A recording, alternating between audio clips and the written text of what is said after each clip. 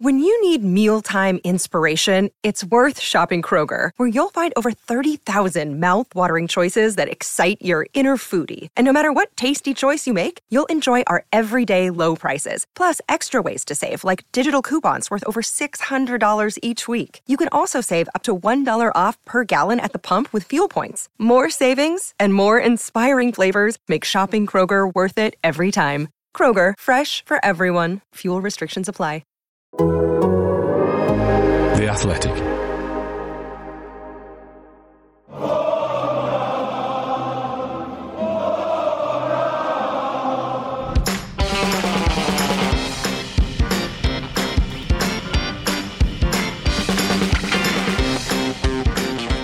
All right, Reds, Tony Evans here with Walk On, your Liverpool podcast from The Athletic. Dominic Szoboszlai and Joe Gomez impressed in Sunday's 3-0 win over Aston Villa. Mo Salah was on the score sheet and looked his usual self, despite the transfer rumours. We'll get into the win at Anfield and we'll discuss our transfer window, including the uncertainty around Salah's future and a deadline day move for Ryan Gravenberch. And to do that, we have James Pearce, Cy Hughes and Andy Jones. And as ever, let's start with those three words. I'm going to come to you, Simon, because you were grumbling about them even before the show started. Mate, I don't even know what I'm going to say, so I'm going to give Guy, the producer, a message here. So it is do one, Guy. Yes. Hush. Andy.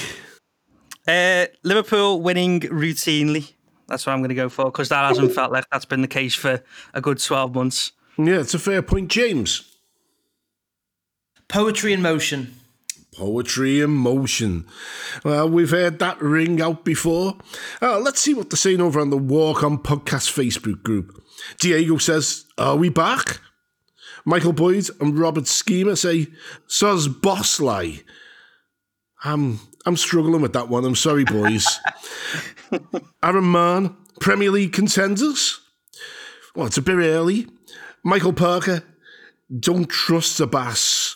Well, I'll tell you what, let's start off with Salah and talk about that, James. Where do you understand the situation was, ever shall be? Well, it's interesting because if you speak to people at Liverpool, they'll tell you a line's been drawn under it. You know, it's case closed. It was as soon as Mike Gordon had that brief conversation with senior figures in Saudi on Thursday night when they made this verbal offer of £100 million, rising to £150 million with various add-ons. And Liverpool made it clear there wasn't a price at which they'll do business. But as we know, the Saudis don't have a habit of taking no for an answer. So the last few days, it's, you know, the noise over there is they're preparing another bid. Could even be over £200 million. As we sit here now, I'm not aware that bid has landed at Liverpool. And Liverpool's stance is it doesn't matter. It's not about the size of the fee. The English window, of course, is now shut. Replacing him would be impossible. And they're planning for the season ahead with Salah still on board. Simon, what price would you take? Would you take any price? Not now. Not at this moment in time, no. He's irreplaceable at the moment. And although the figure is very tempting for a player of his age, the bottom line is, as I said to you last week, the money's no good there if it's sitting in your bank account for half a season. You're not able to access it by signing somebody. And the other thing is, from Liverpool's perspective, I think that Saudi are likely to come back again. You know, they might not get quite as much in a year's time, but if Salah scores 20 to 30 goals in the season, it's worth £50 million, isn't it, for this season, because it might get them back in the Champions League. The thing which strikes me is that Salah has a great sense of his own status. You know, he knows his worth. You know, he knows the importance of his stature and his reputation. I mean, if he went to Saudi Arabia now, it's still a half-baked league, to say the least. And I wonder whether he's looked at this Liverpool rebuild and he's thinking to himself, you know, this might turn out all right. You know, yeah, we're only in the Europa League, but yeah, you know, some of these boys can play a little bit. I mean, would he want to go to a pretend league, Andy, at this stage in his career? Well, the financial elements would say that that yes, and I think that applies to pretty much every player, no matter what age. But I don't think you could have had much more encouragement in terms of where this Liverpool team could end up, or certainly on the path to, than from the performance on Sunday, where they dominated, controlled against Villa. And if you're Salah, being involved in that, there's a lot to be excited about. And one of the three words was the Premier League title contenders type thing. And I think that there is now, while still extremely early, there's now a possibility that maybe Liverpool might be a little bit ahead of where people maybe expected them to be in the way they've started the season. And of course, a lot can change. And if they lose the next two games, then obviously we'll be reassessing that. But you look how well-rounded he is. I mean, I wrote a piece recently about his creativity and how that sometimes can go under the radar. And Liverpool wouldn't need to just replace his goals, it'd be his assists as well. And just the fact that he's a bit of a unicorn in terms of there's no other player really in Liverpool's squad, that right-sided, left-footed player who's comfortable doing that. You could play players in that position, but they are different. Luis Diaz, for example, is right-footed, so that changes everything up a little bit. And would you want to move him away from the left side? So there's all those elements, but I think ultimately it is strange that Salah, Liverpool aren't competing for all of the biggest honours this season, but they might well be next season. And they might well be competing for certainly a few of them this season if the potential that they've showed can be lived up to. Yeah, my view on this is that at this stage, there's no price you should take for him, no matter what. I'm with you there, Simon. Anyway, let's talk about some of those other players, because, as well as Salah played on Sunday, he wasn't the only one. We were all living in fear, weren't we, of the problems at centre-half. But Joe Gomez did great. James, Joe Gomez doing great. I've forgotten you could actually say that phrase. Yeah, I think that was probably the biggest takeaway from the game for me, the fact that it just felt like a big step forward for him and timely as well, of course, with Van Dijk serving his suspension, Konate being out injured. I think most fans would say that that's the one concern once the window had shut, the fact that Liverpool hadn't strengthened at centre-back. I think there's probably two factors to that. One, in terms of the calibre of the backup centre-backs, but also the durability of them, because they've had so many injury problems between them. So yeah, when you factor in that was only Joe Gomez's third start in all competitions since February. And also, the fact that Watkins and Diaby are a real handful. I thought he was absolutely outstanding, and Matip wasn't far behind him as well. And tougher tests ahead for both of them. And as you said, a lot of it is, can they stay fit and actually deliver consistently? But first clean sheet of the season, that felt big in itself. It did. And, you look at, the stats, which I didn't look up. They've been kindly prepared for me by Jay, the producer today. 121 touches, Gomez, the most in the game. 103 out of 108 passes completed. 100% aerial duels won. 8 times possession won, which is the most. 7 duels contested. 5 duels won is the most. And 2 interceptions. And you know what? Just watching him told me he played well, but it's nice to see him confirmed. Simon, this was, and we talked about it during the window, one of the areas where we felt they needed extra help. Hopefully, they'll be solid enough there, but do you think, I'm looking too far ahead, the window's only just shut, don't mention January, but do you still think we need a centre-half in January? Well, on reflection, last week, I was obviously saying that they needed one urgently, get one in now. But then James wisely pointed out in one of his pieces that it wasn't something that Liverpool had expressed a determination to do over the course of the summer. So there's a separation between what the fans want to see or think the team needs and what the club was intending to do.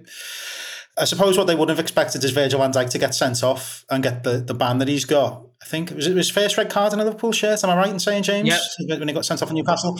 So I suppose that sort of clouds the conversation a little bit. Something unusual happens. But sooner rather than later, that they are going to need to replace Joel Matip, I think. Obviously, Joe Gomez is actually still quite a relatively young player. I don't want to sound like Rafael Benitez when he kept on referring to Nabil El-Zar as a young player when he was in his late 20s or mid to late 20s. But Joe Gomez has been at Liverpool for 8 years now.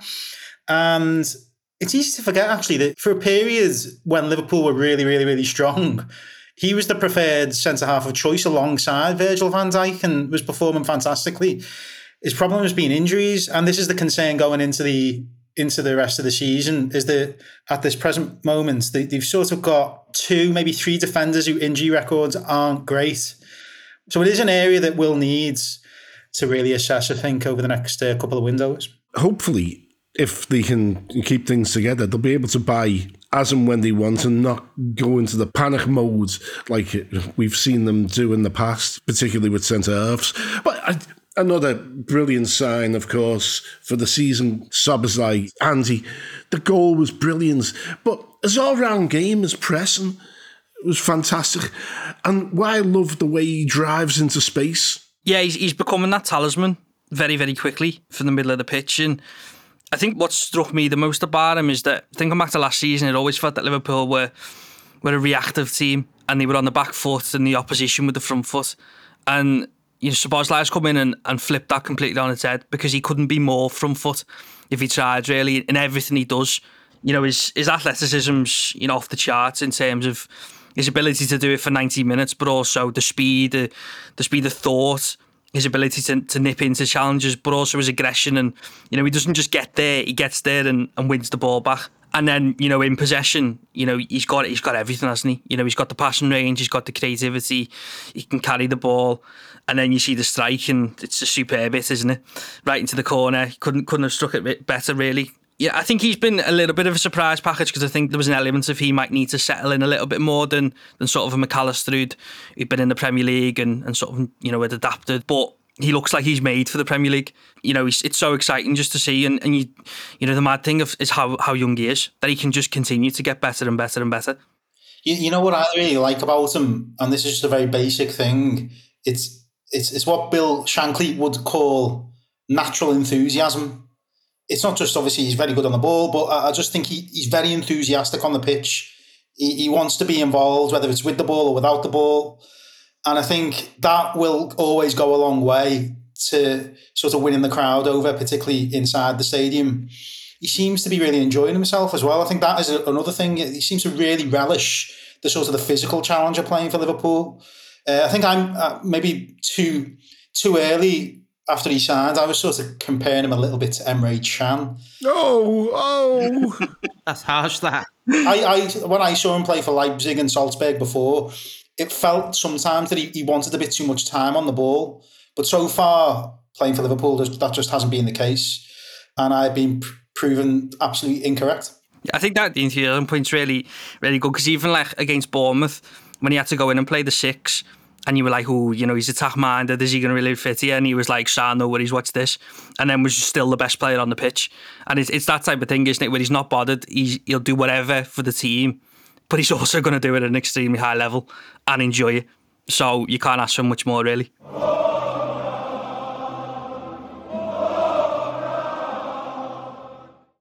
Another day is here, and you're ready for it. What to wear? Check. Breakfast, lunch, and dinner? Check. Planning for what's next and how to save for it? That's where Bank of America can help. For your financial to-dos, Bank of America has experts ready to help get you closer to your goals. Get started at one of our local financial centers or 24/7 in our mobile banking app. Find a location near you at bankofamerica.com/talktous. What would you like the power to do? Mobile banking requires downloading the app and is only available for select devices. Message and data rates may apply. Bank of America NA, member FDIC.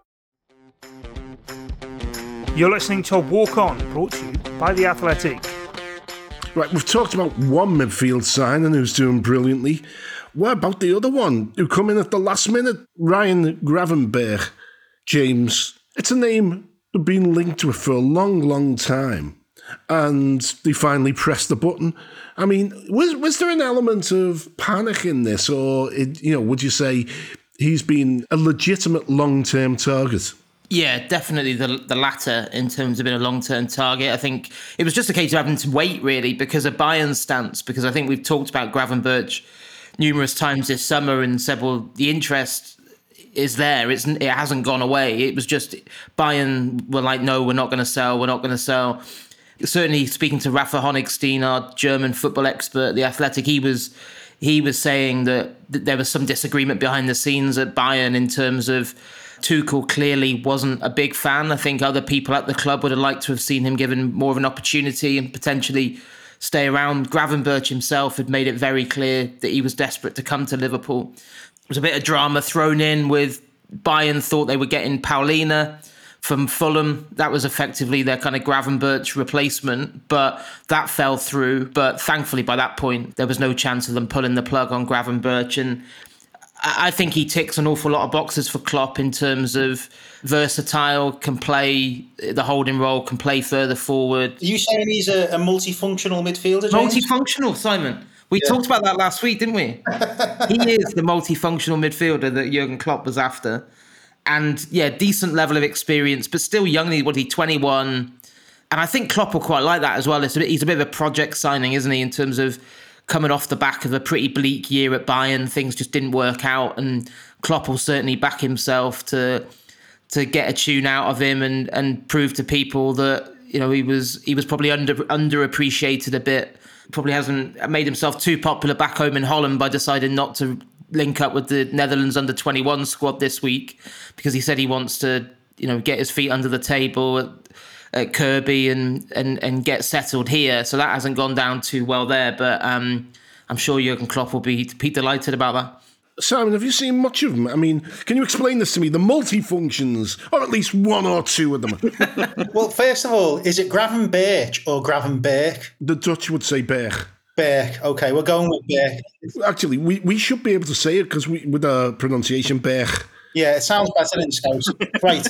It's quite interesting that the multifunctional element of it, because in Holland, I've spoken to a couple of people last week about this, and this is sort of layered into some of the criticism that he's received when he was at Ajax, and might explain a little bit as well why he hasn't played so much at Bayern, because he sort of inherited Frankie de Jong's role in the Ajax team as the number, everybody likes to call him the number 6 or the number 8 now, don't they? But the sort of the deeper midfielder. And at times he found that role quite hard. He was a very young player at the time, 17, 18, which, I suppose by Ajax standards, that's ancient, isn't it, actually? But he found that quite hard at times. And I saw some quotes from Erik ten Hag when he was manager, and he was saying that he sometimes he needs to play a bit more like Edson Alvarez, who's since gone to West Ham. He's a bit of a hound in midfield who chases after everything. Gravenberch didn't do so much of that. But a lot of his better performances for Ajax were actually when he played to the left of a 3 as more of an 8. And he obviously signed for Bayern, who sort of flipped the team a little bit, flipped the midfield anyway under Tuchel, who went to more of a 2 in midfield. So there wasn't really the space for Gravenberch to really express himself in the best way that he wanted. And some of those comments have come through in Tuchel's press conferences recently, that he sort of felt that there wasn't the space for him in the team. They had lots of number 10s available to him, and he didn't feel that he was quite ready enough to play as one of the 2 players in midfield, where they also had lots of experience as well. So I think it's going to be interesting to see where he plays for Liverpool, because I think there's an expectation that he's going to come in and play as a number 6, whereas he hasn't had as much success in that role playing for Ajax over a couple of years. But I think where Klopp, from what I've been told, where Klopp really likes him is he's one of these players who can play who can multifunctional. Yeah, I'm leaning towards that. I can't resist it. But he's one of those players who can sort of drift into the wide areas and cover maybe the attacking fullback and the attacking wide player as well. So he's good in the wide areas as well. So it's going to be very interesting to see what the manager settles on, because I think it's easy to forget, actually, it wasn't really until Fabinho came into the team. He played around with the number 6 role. Henderson was playing that role for a while. There was various other players who had a go at it. So it seems that position still, even with the signing of Gravenberch, hasn't been filled absolutely. It could be with time. I love the thought of saying Tuchel had lots of number 10s. I love the thought of them all wearing 10 on the pitch. That'd be brilliant, wouldn't it? Like a big playground, isn't it? Really, everybody thinks that they're number 10. Yeah. So, I think we need to talk about those who have departed. Jordan Henderson. He's not dead, Tony. He's dead to me. Thanks, Simon. I was setting that one up. I was hoping someone would say that. But yeah, but he is. You know, I was a huge admirer of him. He's gone, you know, after making the big gesture of kinship with the LGBTQ community, he's gone to Saudi Arabia. And then he comes out with a really whingy, self-serving interview with The Athletic, of course. And whereas no one wanted me. Well, you know what, Jordan? There were phases in your Liverpool career when actually they didn't want you. But Andy, this, it's like, I don't know. You tell me what it is. I don't even know where you start with it, really, do you?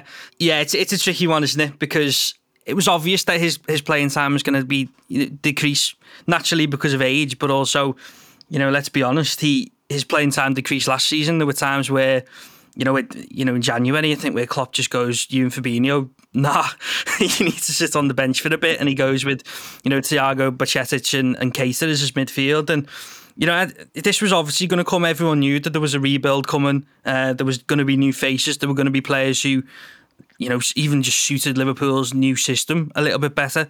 Henderson did all right in that sort of right-sided number 10 role in the box, but you could tell it wasn't quite suited to him.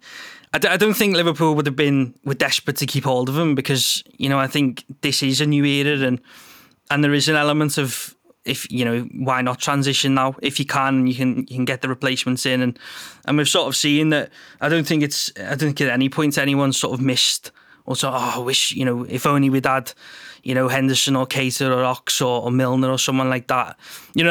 Those stages may come in a time when you need a bit more leadership on the pitch or something like that. But yeah, it was a bit of a strange comment, I think, within the interview, which was, excellently done by David and Adam. Yeah, I mean, James, it was the right time to go, just the wrong place. Well, certainly from my perspective and from many people's perspective, but I mean, there was no keeping them around, was there? Well, I think it was his decision. I don't really buy this kind of I didn't feel wanted, so I kind of had to go, because there's been other times in Jordan Henderson's Liverpool career, as you touched on earlier, Tony, when he probably didn't feel particularly loved, yet his reaction was to dig deep, fight, and prove people wrong, which he did. So yeah, I don't really buy that. This, the comments about, Jurgen Klopp said, I'm going to be signing players in your position. Well, of course, Liverpool were going to sign players in his position. You only have to look at the number of people that left the club with contracts being up. So he could have stayed there and fought. And of course, at the age of 33, he was never going to be, starting every week, but that wasn't the case last season. He played 43 times last season. And I think clearly there was a big financial incentive to go over there, which, sometimes I wish people would just come out and say that rather than talk about projects and further in the game somewhere else and all the rest of it. Because, yeah, I don't know whether, deep down, whether there's any regrets there. He certainly didn't let on, did he, in that, the excellent interview that Adam Crafton and David Ornstein did with him. But it doesn't change the fact a lot of people feel let down by the decisions he's made. And one of the saddest things for me is the fact that someone who gave so much for the club did end up leaving under a bit of a cloud without having the chance to say goodbye. And why would you want to leave in that kind of scenario? That's something that still doesn't sit quite right with me. Yeah. I mean, we can't get away from the fact, Simon, that he was a tremendous captain and a fine player for the club. Not one of the greats, obviously, but I mean, that's not to diminish him. He was a fine player.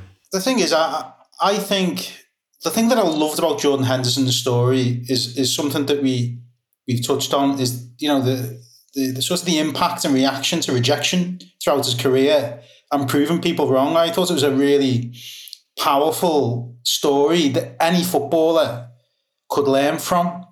Now, I do disagree with some of the things that just been said, in that I know he has, 10 years ago, he was told by Brendan Rodgers that he could leave, he could go and sign for Fulham. I think there is a difference now. He is 33. I don't think we can overestimate the impact of going into a meeting with the manager and semi-expecting him to reassure him, when the reality was, actually, this is quite a lucrative deal for Liverpool, you can go. I don't think he went into that meeting necessarily expecting to be told that he could leave, and the club were more than happy to sell him. Now, that can be true, of course. It could be true as well that he doesn't quite trust himself to the level that he used to trust himself. as a player, he may have lost that little bit of confidence that he'd had and sort of that sort of tenacity that he had when he was a 23-year-old who was only a year into his Liverpool career. Now, the point where I really struggled with the interview was where he sort of says about Qatar and Amnesty International, and I went over there and, it was great. It's like, well, no, I mean, were you there 6 months, 12 months, 6 years earlier? Have you actually spoken to people on the ground who were affected by this project? Or are you just making your judgment based on the very narrow experience that you've had at a World Cup camp where FIFA are putting people in front of you to speak nicely about the country? I mean, the thing is with Jordan Henderson, I think when he made a commitment to some of the communities and the campaigns that he made, a lot of people have said, he's just done this to leverage his own popularity. I don't think he did that. I do think he did that genuinely at the time. But I think there is scope in this discussion as well, which is revealed in the interview, where, I mean, let's face it, Jordan Henderson, I don't think is as worldly wise as people might assume. I mean, I found that this sort of idea that he is going to be an envoy for the Western world over there and change thousands of years of sort of religious history purely by his presence in Saudi Arabia. I mean, I know footballers have a reach, but I do find the sort of this misplaced, almost arrogance of their importance here as being, quite far away from the mark. I mean, I think he's going to have to decide if he really feels strongly about some of the campaigns that he's aligned with. He's going to have to find a way to find a voice while he's playing for Ettifaq in Saudi Arabia and get people speaking more about it. It's not merely enough just to be there. If you believe him that, that is genuinely what he thinks. I happen to think that Jordan Henderson's a pretty straight down the line sort of person. James and I have interviewed him on several occasions. I don't think he's the sort of person to play sort of, politics around answers. But I think some of the answers sat quite uncomfortably with me. But I'm glad that he's done the interview. I'm glad that, David and Adam have done the interview and given the chance to really show people exactly where his logic is and exactly where his knowledge is as well. Because so much of, the stuff that we see around football when it comes to like sort of campaign work is influenced heavily by PR. And I've had people saying this is a PR interview. I don't think it is. I think it's just him speaking according to his own conscience. And okay, I totally accept what James has said about the finances around it. I think that's the one area particularly where, he's not going to Saudi Arabia if he's getting paid crap money, is he? Let's be honest. No, not at all.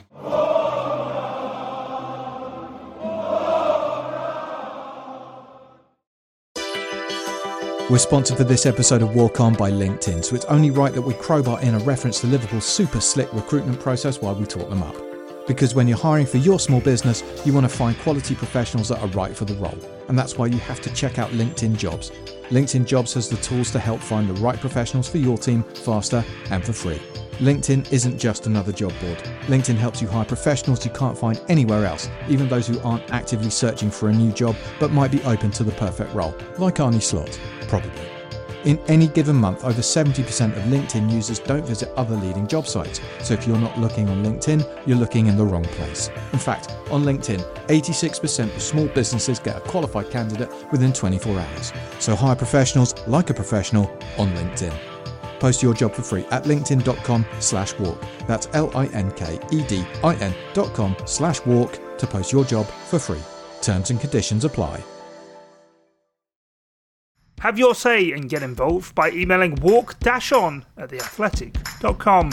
Talking to Jordan Henderson, he's on international duty this week, and it's the international break, and we love the international break. I love England, all that sort of stuff. Flare up your jacksie, all that stuff. Yeah, great. Who are they playing? I have no idea. Do you think I care? Do you think I care? I love that turn of pace in the conversation there. Right, in international break. So it gives us time without football, without meaningful football, to reflect on the start of the season. James. Do you care about international football? And can you reflect on the start of the season, please? No, I don't particularly care about international football. I was delighted that Canate has dropped out of the France squad because there seemed to be some concern that he was going to go away with France despite having missed the past 2 games at Liverpool with a hamstring issue. So hopefully the break will allow him the chance to get fit. I think also worth saying there was some good news yesterday when Trent Alexander-Arnold had his scan because I think alarm bells were ringing a bit when he limped off with about 20 minutes to go against Villa. Again, a hamstring issue, but thankfully the scan showed only a minor issue. That 2 weeks is the kind of timescale he's been given, which means touch and go for Wolves away after the international break. But if he it should only be 1 Premier League game he misses if he does miss that one. So no, I think it's been, when you think of all the turmoil with the fact that they were still scratching around to get new faces in right up to deadline day, they've had to deal with all the upheaval with Mo Salah. To get 10 points out of 12 so far, especially when you think in 2 of those 4 games have been reduced to 10 men, been to 2 tricky places in Chelsea and Newcastle away already, both of them ticked off. Yeah, a lot to be positive about. And by far and away, the performance against Villa was on a whole different level to what we'd seen in the previous 3 games. That was much more like the Liverpool of old in terms of that mix of like attacking brilliance, but also with control. Because how many times have we said even when Liverpool have looked good going forward, they've looked so vulnerable to counter attacks, but they were compact. The structure was good. The midfield worked so well in terms of the balance. So early days, but a lot to be optimistic about. Well, yeah, definitely. That optimism's reflected by all of us, isn't it? Aren't we, chaps? Yeah, I've been really impressed by the start of the season. Liverpool took 9 games to get to 10 points last season. So they're obviously in a much better place than they were. We don't ever talk about last season. Sorry. Last season, like Jordan Henderson, is dead to us. The Europa League draw, Austria, Belgium and France. What great places to go to. Keep your new camp. It's boring. It's a concrete bowl that's soulless, and Barcelona's the most overrated city in the world. These are trips. I say we stay in the Europa League every year. Well, Tony, the new camp isn't being used this season, of course. You get me point.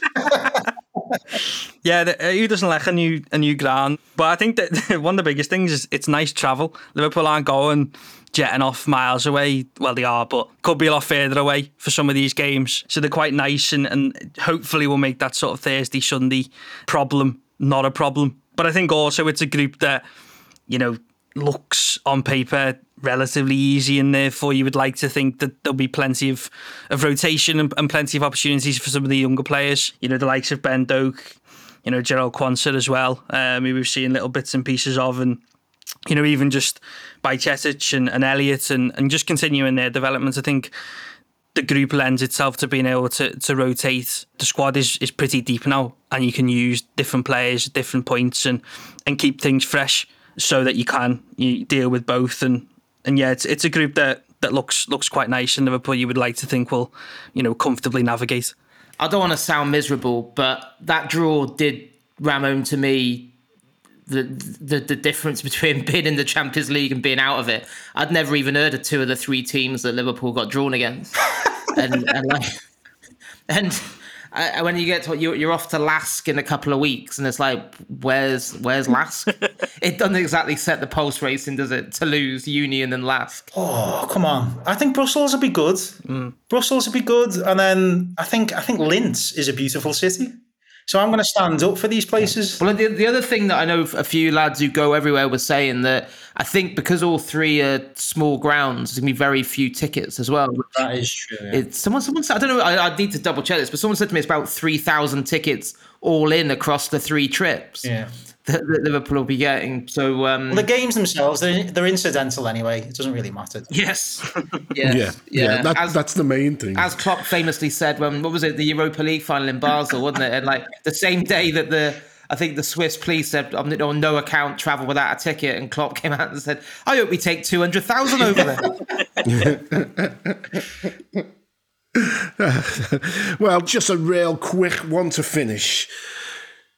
Andy, you think we can get in the title race?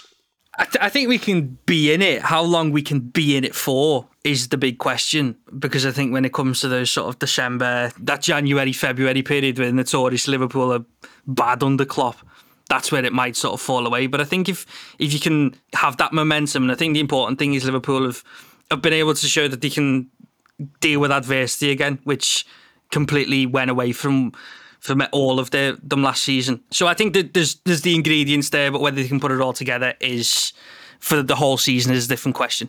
Simon? I think that any team that is managed by Jurgen Klopp that has momentum and obviously the talent behind it has always got a chance. And as soon as, the crowd start believing, it's very difficult to stop. You can sort of feel that energy a little bit already. It might be a little bit too soon for, the team that's going through or has had such sort of radical transition over the last couple of months.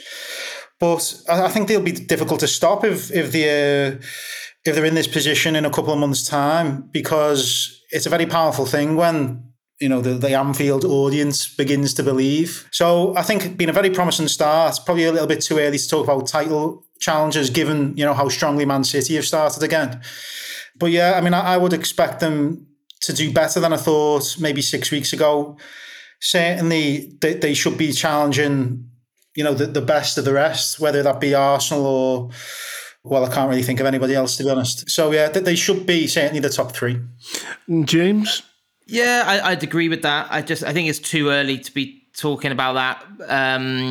But as we all know, special things can happen when you build up momentum, and Liverpool have got a little bit of that behind them already with the start they made. So yeah, loads and loads of positives to build on. I still think they're going to need some good fortune, especially on injuries, especially at centre half. Really, really hope that Joe Gomez can kick on from here, because he's had so much misfortune. It's unbelievable really to think he's been at the club over 8 years and he's only played 170 odd games, because he's had so many setbacks. But yeah, I think with the way that the new boys have settled in, Klopp's got a lot to work with there. I just hope that between now and the Saudi window shutting on Thursday, they give up on Mo Salah and turn their attentions to Erling Haaland instead. And on that note, that's it for this week on Walk On, your Liverpool podcast brought to you by The Athletic. Thanks to James, Si and Andy, and to you as well for joining us. We'll be back next Wednesday. We'll catch you then.